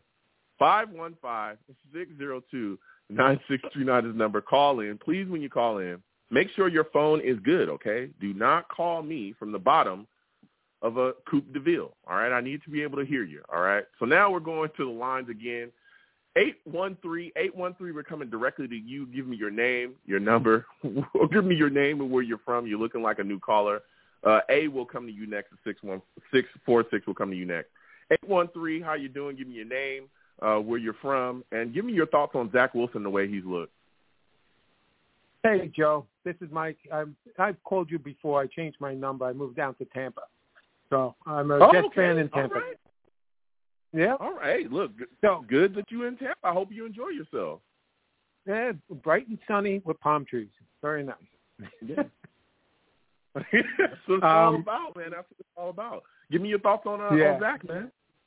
Okay. Well, from what everyone's saying, and I've been listening to a few other, podcasts and stuff, I really look at Zach Wilson not from his stats from last year, especially the first half. It's like going to college. You screw up your first year and you get D's and F's, and then all of a sudden you wake up and you're like, oh, you start acing the next 3 semesters, and you're lucky if you can get a B-, right? You can ace the whole thing, but what you established in the beginning is what that New England game with the 4 interceptions. I mean, just killed all his stats. So you have to really look at him from the last 5 games or last 7 games, and look at his stats. And even the last 2 games, especially against the Bucs, he had no receivers. Yeah. He's with the 3rd, 4th string receivers. And then even against the Bills, you're playing with an offensive line with what's the guy's name? 69 McCormick out there. He was getting sacked constantly and under pressure constantly. And, we ended up at least getting a touchdown, but, we start to hold them on defense. So that's the Zach Wilson that I'm looking at. And then I'm not going to be shocked when he excels. I remember the gentleman before me was mentioning about Elijah Moore. Elijah Moore in the beginning of last year was doing great in camp. Then he hurt his quad. And then when Zach Wilson was playing his first game, he's going to rely on, first of all, he doesn't know the offense that great. He's seeing an NFL speed game the first time. He didn't play that bad against the Panthers. But the thing is, if you ever look at the film, especially if you Joe Blewett, when he goes through his film studies, he shows you that Elijah Moore is constantly. He was constantly open in that game, and he wasn't even thrown to him. Or if he was, again, he's a rookie. He's going to be nervous. He dropped a pass or 2. And as the year went on, you saw him in the Philadelphia game and whatever. He was catching everything. His hands were like glue. Look at him against Miami. Miami was scared. They couldn't stop him. But that's what I'm looking forward to. That's what's going to happen in the beginning of this year. So when you look at the Jets, you got to look at them from the second half of the year and then look at how he managed the games, how he was making decisions much quicker and better, going through his positions. And the thing is, again, no tight ends. So, you're looking at it now. You got tight ends. You got Zuma. You got the guy Conklin, right? Rucker doesn't have to perform. He can wait till half a year before he really gets into it. And he's going to be a devastating blocker. And he has hands. You're going to find another weapon midway through the season and go, oh, my gosh, look at what we're doing. And, he was always there.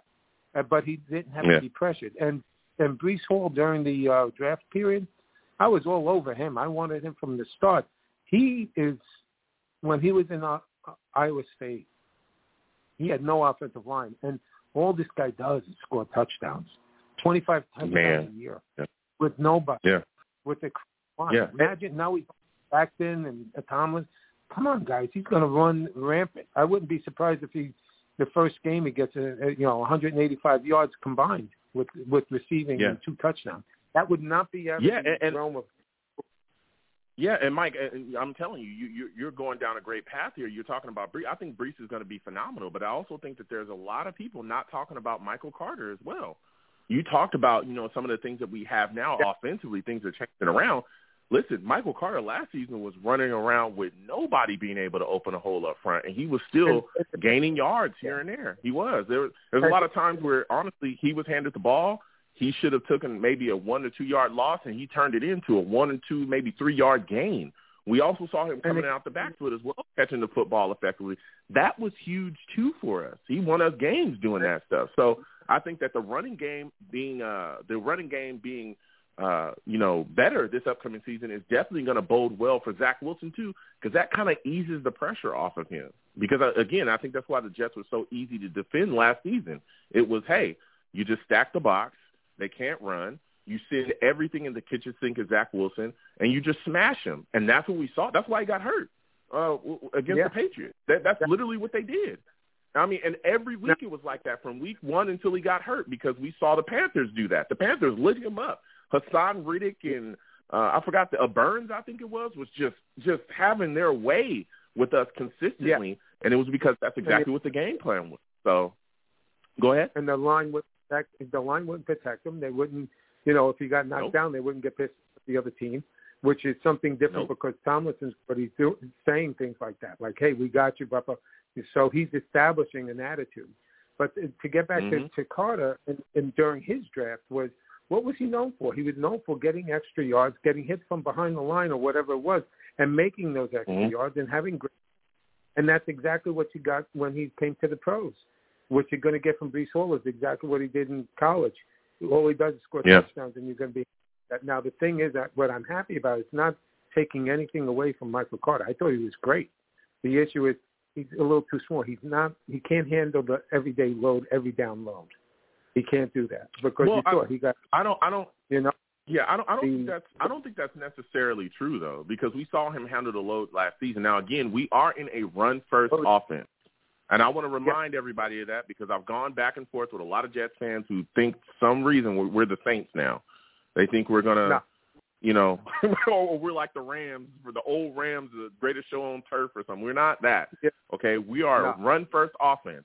I do think that Michael Carter would be able to carry the rock. But, again, I think it's tough to really, I think it's tough for me when I hear a lot of people say that, because we had an offensive line that wasn't opening anything up last year. So how can you discount him? Well, I'm telling you, when we go back and we watch those games, they weren't opening anything, nothing. And he was the only guy that was really moving the rock like that. Like I said, I think he's the only 100-yard rusher, single 100-yard rusher we had the whole year. So and the thing I think Michael Carter can carry the load. But, again, because this system is all about being kind of a multi-back system, we see it with the Niners. We're running the same thing. The Niners do the same thing. They run a myriad of running backs. They got a bunch of guys. Right? I think that we'll see that this year, and that 1-2 punch is going to be huge. But go ahead and give me your thoughts on that, and also give me your thoughts on Denzel Mims and the performance that we've seen out of him in camp so far, too. To finish with Michael Carter, I agree with you 100%. And the great thing about Michael Carter and Breece Hall together is you're going to get the same production. So if one comes in, you're not going to say, oh, okay, this is definitely a run. They're not going to pass them. He doesn't really have hands like Ty Johnson. This guy is horrible. But now when you switch Breece Hall and Michael Carter, you're going to get the same type of production. They both have great hands. They both great tackles. They both run, and now you can run the full myriad of plays, offensive running plays, and there's no change. Yep. There's no what we can key on. That's what's great about the two. Okay, is that you know what I have the full playbook at hand, and and it still run the same play. So that's the great thing. It's just that whether it was too much of a load for him because then they lean too much on him because the rest of the guys were not that great to say the least. And Van Roten on the line, which got Beckham hurt. Please, that was a mistake. Oh my God. Yeah. So, but I'm so glad that he is gone, Mike. I'm telling you, if there's one guy that I'm glad is not on this team, Greg Van Roten was terrible, man. I'm talking awful. Goodness. He was terrible. Goodness gracious. Yeah. Now with Mims, looking at how they looked at the draft and try to analyze Joe Douglas, which is difficult, and he's doing a great job building this team. He had to really rip it down and build a whole new foundation. Would you look at next year? You got Corey Davis on his last year, right? Well, and he typically gets hurt. Thank God he got his surgery, and hopefully that surgery that they were saying is going to alleviate other things that he had wrong with him for the years. If you start having injuries, then Mims is an asset to keep. Okay, but if you're not, say your receiving core next year is Corey Davis for the extra year. You have Wilson, you have Elijah Moore, you still have Berrios, and whether or not Jeff Smith or whomever else is on the team, can you get away with those 3 or 4 rather than the 5, including them? And then to get the guy from Chicago, the offensive tackle, he is Tevin Jenkins. He's a good tackle. Yeah, Tevin Jenkins. I looked at him. Well, here's the thing. Here's the thing with Tevin Jenkins, and I've gone back and forth with a lot of people about him and about trading for him. Here's the deal: is that I don't think that we should be looking to trade Denzel Mims unless it's for something like really significant, right? I don't think we should be looking to move on from Denzel Mims because we have 3 or 4 solid wide receivers. Because we saw our wide receiver core get, hit with injuries last season, and there was nobody for Zach to throw to, right? So why not have 5 good guys if you could? And again, at his best, and we're seeing it in camp, at his best, Mims is a guy that can honestly challenge to be the Jets' number 1 wide receiver or number 2 wide receiver. We've seen that. So why give that guy away, first off? Second off, a lot of people talk about Tevin Jenkins. I'd like Tevin coming out in the draft. I did. But there's a lot of question marks about him, and there's a lot of questions as to why all of a sudden talk about him being available. And no one's discussing that. There's talks about him being there's talks about his weight being an issue. There's talks about him having maturity issues that there's, again, these are rumors that are swirling, that there's talks about him having maturity issues and injury issues as well. So it's like, why would we do that? We already, quote unquote, had that issue with Mekhi Becton. Remember, everybody was going off on Mekhi about weight issues and injuries and stuff like that. So it's like, what exactly are we bringing him in here for? For what reason? Listen, I understand, backup tackles and stuff like that. There's guys on the free agency list that we can go after, but I'm not looking to trade a guy that we took in the 2nd round. That, he had a down year last year, but we know he has ability. He's starting to show that ability, and now that he's showing it, and we're like, well, we got 4 good guys, let's just move on from you. Why? Why do that? Because guess what? And I tell everybody, it's not Madden. One of those guys are going to not be on the field at some point. Maybe Corey Davis needs a blow. Maybe Elijah Moore is getting tired. Well, let's put Mims out there. Now you got to cover a fresh Denzel Mims, who's unbelievably athletic. Good luck with that. Or let's put all 5 of those guys on the field at the exact same time. No, I agree with you. Pick your poison. I agree with you. Pick your poison. You know what I'm saying? So that's my mindset there. Well, I'll let you get the last word. Yeah, you have a plethora of talent right now, and we haven't had that in a long time. So you look at that and you say, hey, you know what? let's try to, start playing with different pieces and stuff like that. And it's a nice way to think about it, but you're right. It's more beneficial for us to keep him and see how he develops. And the other thing, too, is that you also have another year of all this nutritional and the medical staff that they brought on last year. And you're already seeing the wonders with Becton and everybody else. So you're getting a totally different team and a totally different attitude. And you can't look at it just from stats. I hate to say it, but, stats are nice, but it doesn't tell you everything that's going to happen because it's the human element that you're forgetting. And that's what's going to dictate, Yeah, it is. But listen, Mike, I got to slide off and listen. I want to thank you for calling in. I want to hear from you more often, though, Mike. I want to hear from you a bit more often. You're a good caller, man. All right. Good to hear you, Joe. All right. You have a good one, my friend. Listen, Mike calling in with some takes, man. We're going to keep getting to these lines. Again, 515-602-9639. 515-602-9639 is the number. Call in. We're taking all callers. Please give the stream a thumbs up. Subscribe if you have not subscribed. Share the stream with your friends and your family. You want to give to the platform, the super chat's there. If you don't want to hit the super chat, the cash app's at the bottom of the screen. Anything you give to the platform is greatly appreciated. You know what I'm saying? Salutes to everybody. Salutes to everybody watching, everybody coming on by, man. This is great. GVH in the chat, salutes to the Savage, said it was hard to run with Van Roten and a rookie at the interior line position. Didn't help that no lineman stood up for that. Yeah, he's talking that talk. He's telling the truth. I'm telling you, this running game is going to be something different this season. So we're getting back to these lines again. 515-602-9639. 515-602-9639 is the number. Call in. Taking all callers. Next, I'm going to my guy A. My guy A is on the line. Listen, salutes to you, A. I want to thank you for calling in. It's always good to hear from you. A, give me your thoughts about this defense, man. We got Kwon Alexander on the field now with us. We got Carl Lawson back beasting. How are you feeling about this, man? Long Beach, what's up, bro? What's good? For the first time in a long time.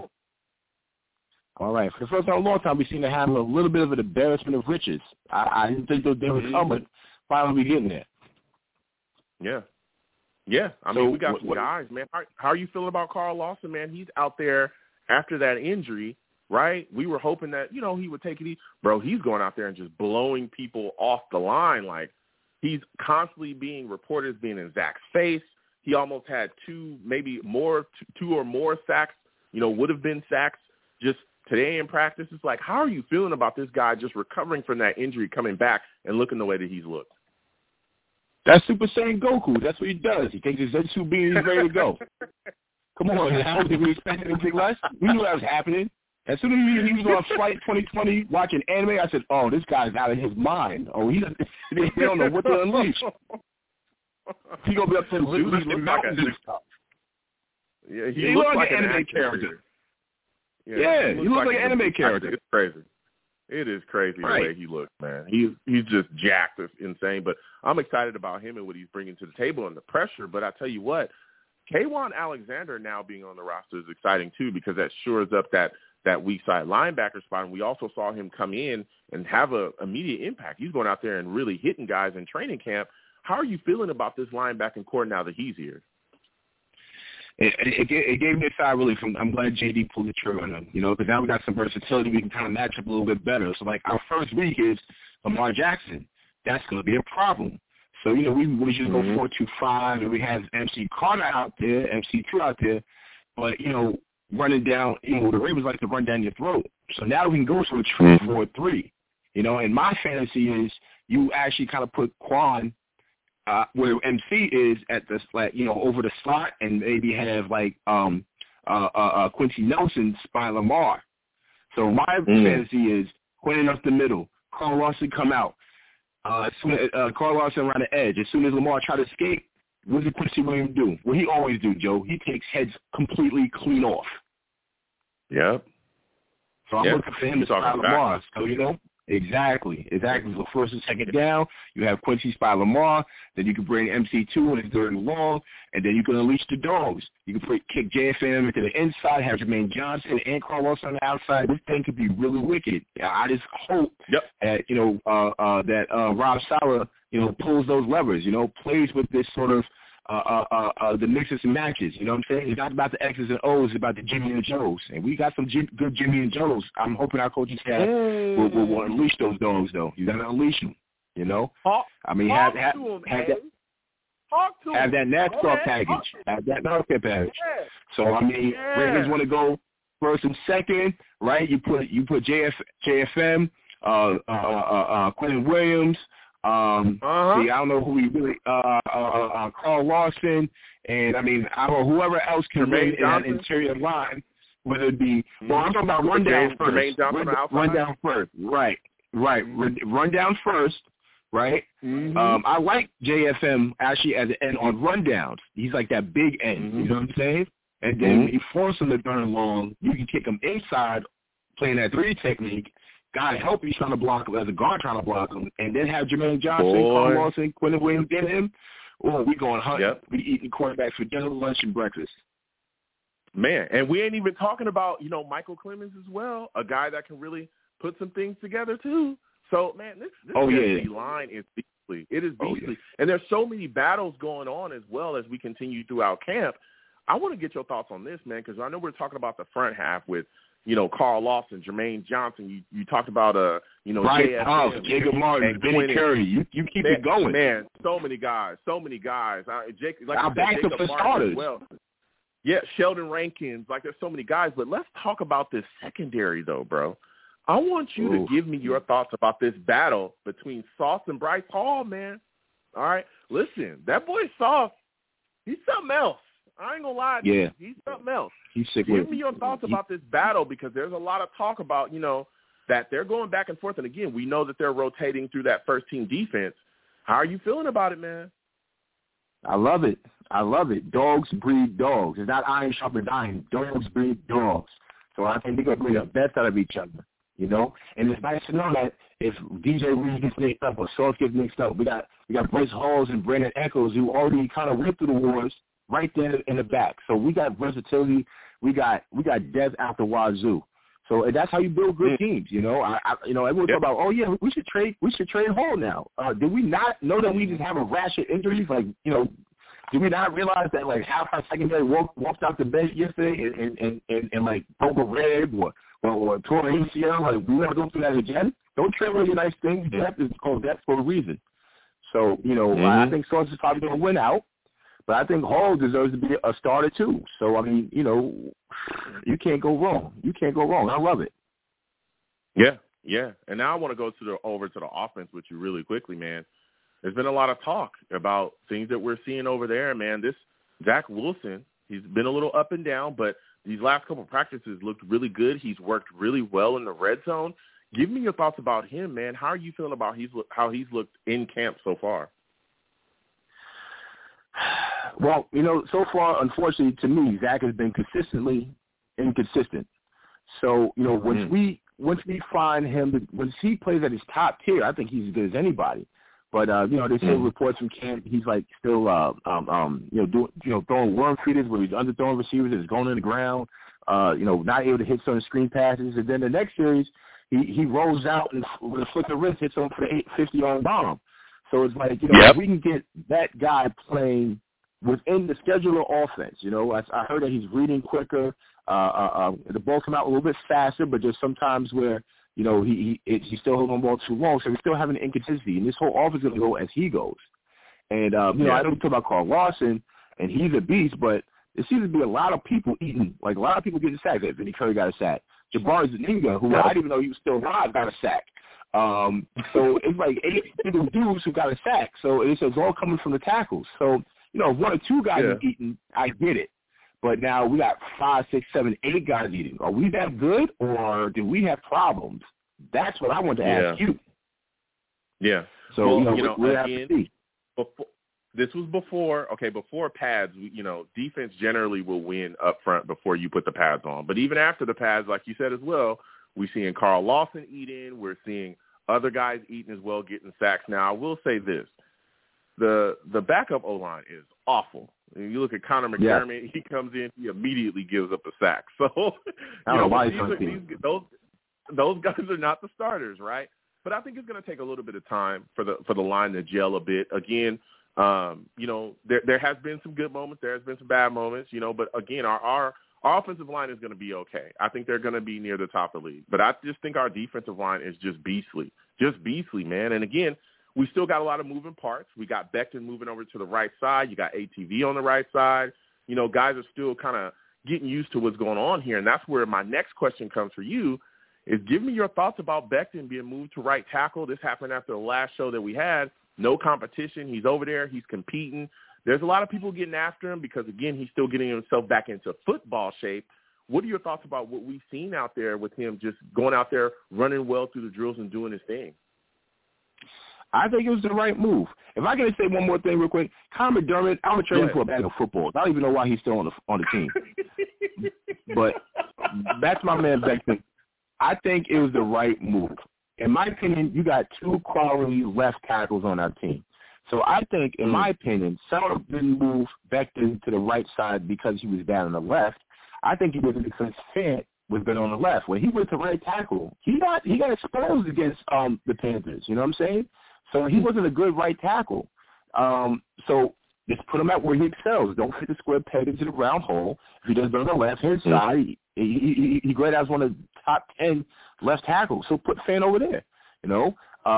Becton played right tackle at Louisville. He did play some right tackle in Louisville. He has ideal right tackle size, and then you pair him up with AVT, and hopefully we get the quote unquote Smash Brothers. They called themselves that before they ran one play, but hopefully we actually see that, and it comes to fruition. So I think it was a good move.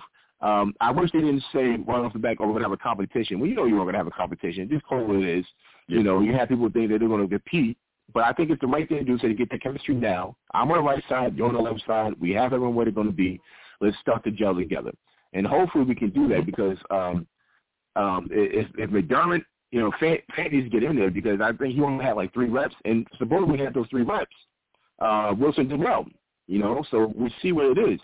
But when Fant's not in there, he's running for his life. And it's probably because the person's coming off McDermott or Adoga's side.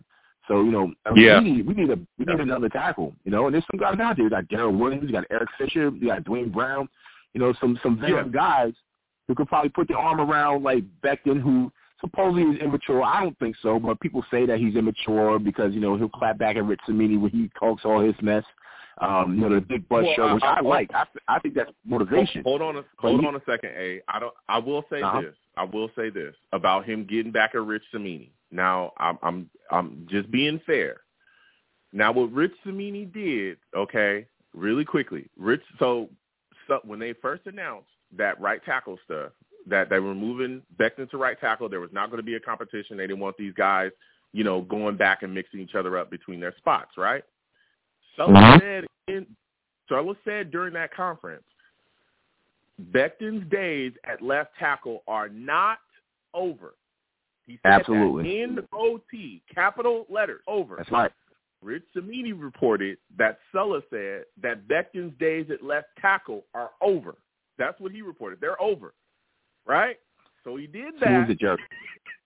And I'm sure that Becton saw that, and I know that him and Rich have gone back and forth, or maybe Rich has rubbed him the wrong way before, and I felt like that really pushed him over the edge because there was even fans that went off about it. Again, I respect all Jets beat, all Jets media.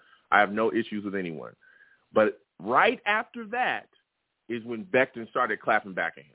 That's when he started to go at Rich like crazy. I mean, not like crazy. He doesn't go off on him constantly, but he started responding to him in particular. So I think that's what set him off, was like, you're reporting that he said my left tackle days are done when they're not done, and he said that they're not done, and you're just doing that. You know what I'm saying? And again, there were also certain people that was constantly reporting that he, could be on the move, that he was all that stuff. You're overweight, out of shape, you're 400 pounds, all that stuff. You know what I'm saying? So I think that all of that has gotten to him. I'm not saying that Rich did those things. I'm just saying all of that's gotten to him. And I think that that's what really upset him with Rich Cimini. So go ahead. So I get it. No, and I think these people are out of their mind, because he could be in left tackle next year. If Fan has a bad year, his contract isn't guaranteed. They didn't extend his contract yet. So if they lose Fan, they're going to have to put Becton over there, Corey Davis is another guy. His contract is not guaranteed. They told him, trade Denzel Williams. Are you out of your mind? If he gets hurt, he's the next prototype big back. And he's the next prototype big wide receiver we have. And we're a run-first-oriented team. So when you want to break these 20-yard-plus explosive runs, it's when you block it at third level, those receivers are blocking. Who's the best blocker we got? I'm sorry, it's not Elijah Moore. He's 5'9", 175, 185 pounds now. He put on some muscle. But Denzel Mims, 6'3", he's a beast. He's gonna spring that back. So why are we trading him? Why wouldn't we have him as a red zone threat? Let Elijah Moore, Brandon Berrios, all our small, quick guys give us in between the 20s. When we're 20s below, we go play jump ball with CJ Moser, Conklin, and Mims. We got a basketball team out there in the 20 yards. Why are we trading out of the way? Makes no sense to me. I don't look. I've gone back and forth with a lot of Jets fans that want to get rid of Denzel Mims if he performs as well as we all hope. And I'm saying that's the same way. Why are we getting rid of this guy? If one, we saw us get decimated with injuries.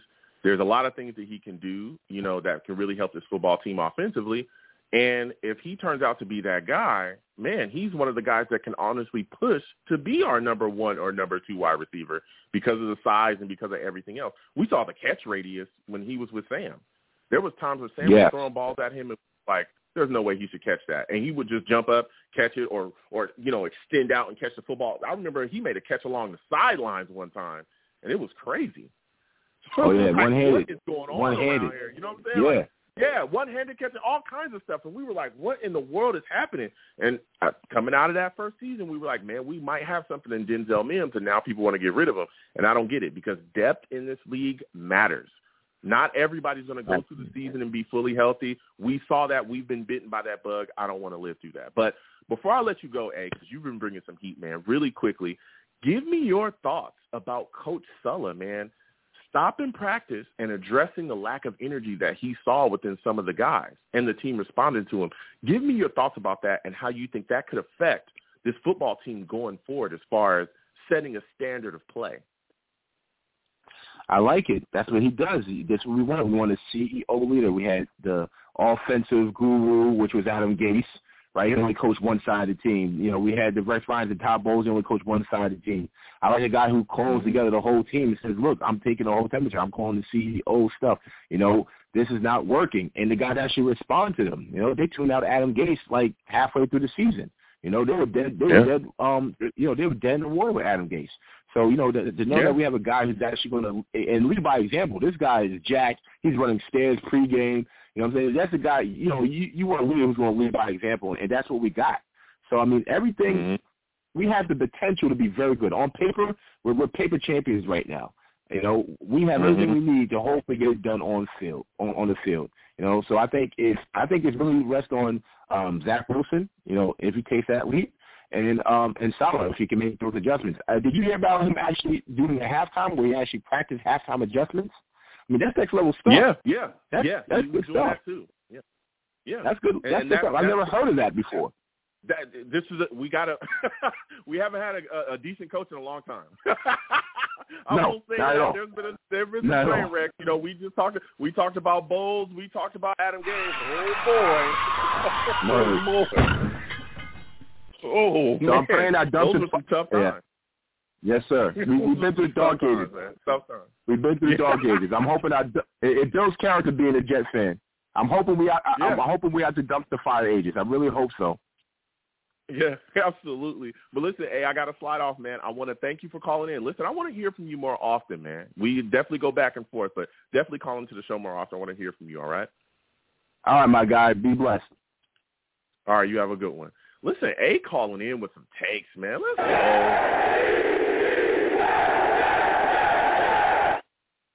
Listen, salutes to all the savages in the chat. This has been a great show. You know what I'm saying? We had it all. We had takes. We had phone issues. We had, going back and forth. We want to trade people. We want to keep people. We want to do it all. You know what I'm saying? This is what I do it for. I love this team, and I love talking about it with everybody and sharing my thoughts. Salute to all the savages in the chat. Again, NY Jets FL says, great show, Joe. Salute. Thank you so much, man. I appreciate you. Also, Jet Knight says LBJ should link up with Jets Guru. Listen, any Jets content creator that is out there, all right, I'm very easy to work with. You want to hit me up, let's go back and forth and make it happen. I've said this constantly, unless you crazy, all right, unless you just off the wall crazy and you're doing crazy stuff. I love talking football with everybody, and if my schedule allows it, let's do it. You know what I'm saying? I'm all about, going back and forth with, my brothers and sisters that are wearing that Jets jersey, you know what I'm saying, and talking football. And even those of you that don't wear Jets jerseys, I've definitely talked to people that don't wear Jets jerseys. I love talking to everyone about football and about this football team. Very easy to hit up. Get me in my social medias, anything like that. So we're going to go ahead and close up the show now. It's been a phenomenal show. Listen, I'm the man of the people. I'm here for the people. Let me shamelessly promote my Facebook page. Everyone go on Facebook, search The Long Beach Joe Show. Like that page. My content's up there. Go ahead and give it a listen. Message me. I'll message you right back. I love going back and forth with folks about this football team. Also, leave me some feedback. I love hearing about what you folks think I do here on The Long Beach Joe Show. Your boy's also on Twitter as well, YoungJ000. Go ahead and follow me. I'll follow you right back. You want to troll me? No issues. I am the troll that lives under the bridge, and I will have my Vera Tucker jersey on at all times. All times. All time. Elijah Vera Tucker, one of the best guards in the league. I'm not just saying that because I'm a Jets fan. It's big facts. Okay? Not only that, but he's a USC guy. I'm just saying, fight on. That's all I'm saying. That's all I'm saying. Right? If you want a good guard, if you want a good lineman, draft one from USC. That's all I'm saying. All right? Get it done. So he'll be down there. I'll be down there. You want to troll us? Come on down, and we'll troll you right back. Show's page on Twitter as well as @The Long Beach Joe, @The Long Beach Joe. Go ahead and follow the show page as well. We can go back and forth. I'm also on YouTube as well. We do the live shows on YouTube. Come on by. All right? Get on YouTube. Search Long Beach Joe Jets. Long Beach Joe Jets on YouTube. Hit that subscribe button. Hit that notification bell. You can watch the shows live. If you want to troll me, no issues. Get in the comments. Troll me, and I'll go back and forth with you. All right? But come on by and watch. And as always, people, when you see me in person, no matter where you see me, all right, and you will see me, it is arms out, chest open, free hugs for everyone. Free hugs for everyone. The hugs will cost you absolutely nothing. No matter what anyone says, the hugs will always remain free. I want to thank everyone for listening, everyone for calling in. I appreciate you folks. I'm nothing without you. Thank you for taking the time out of your day to listen and call into the show. All right? I'll see you folks in the next show. You folks have a good one. Peace.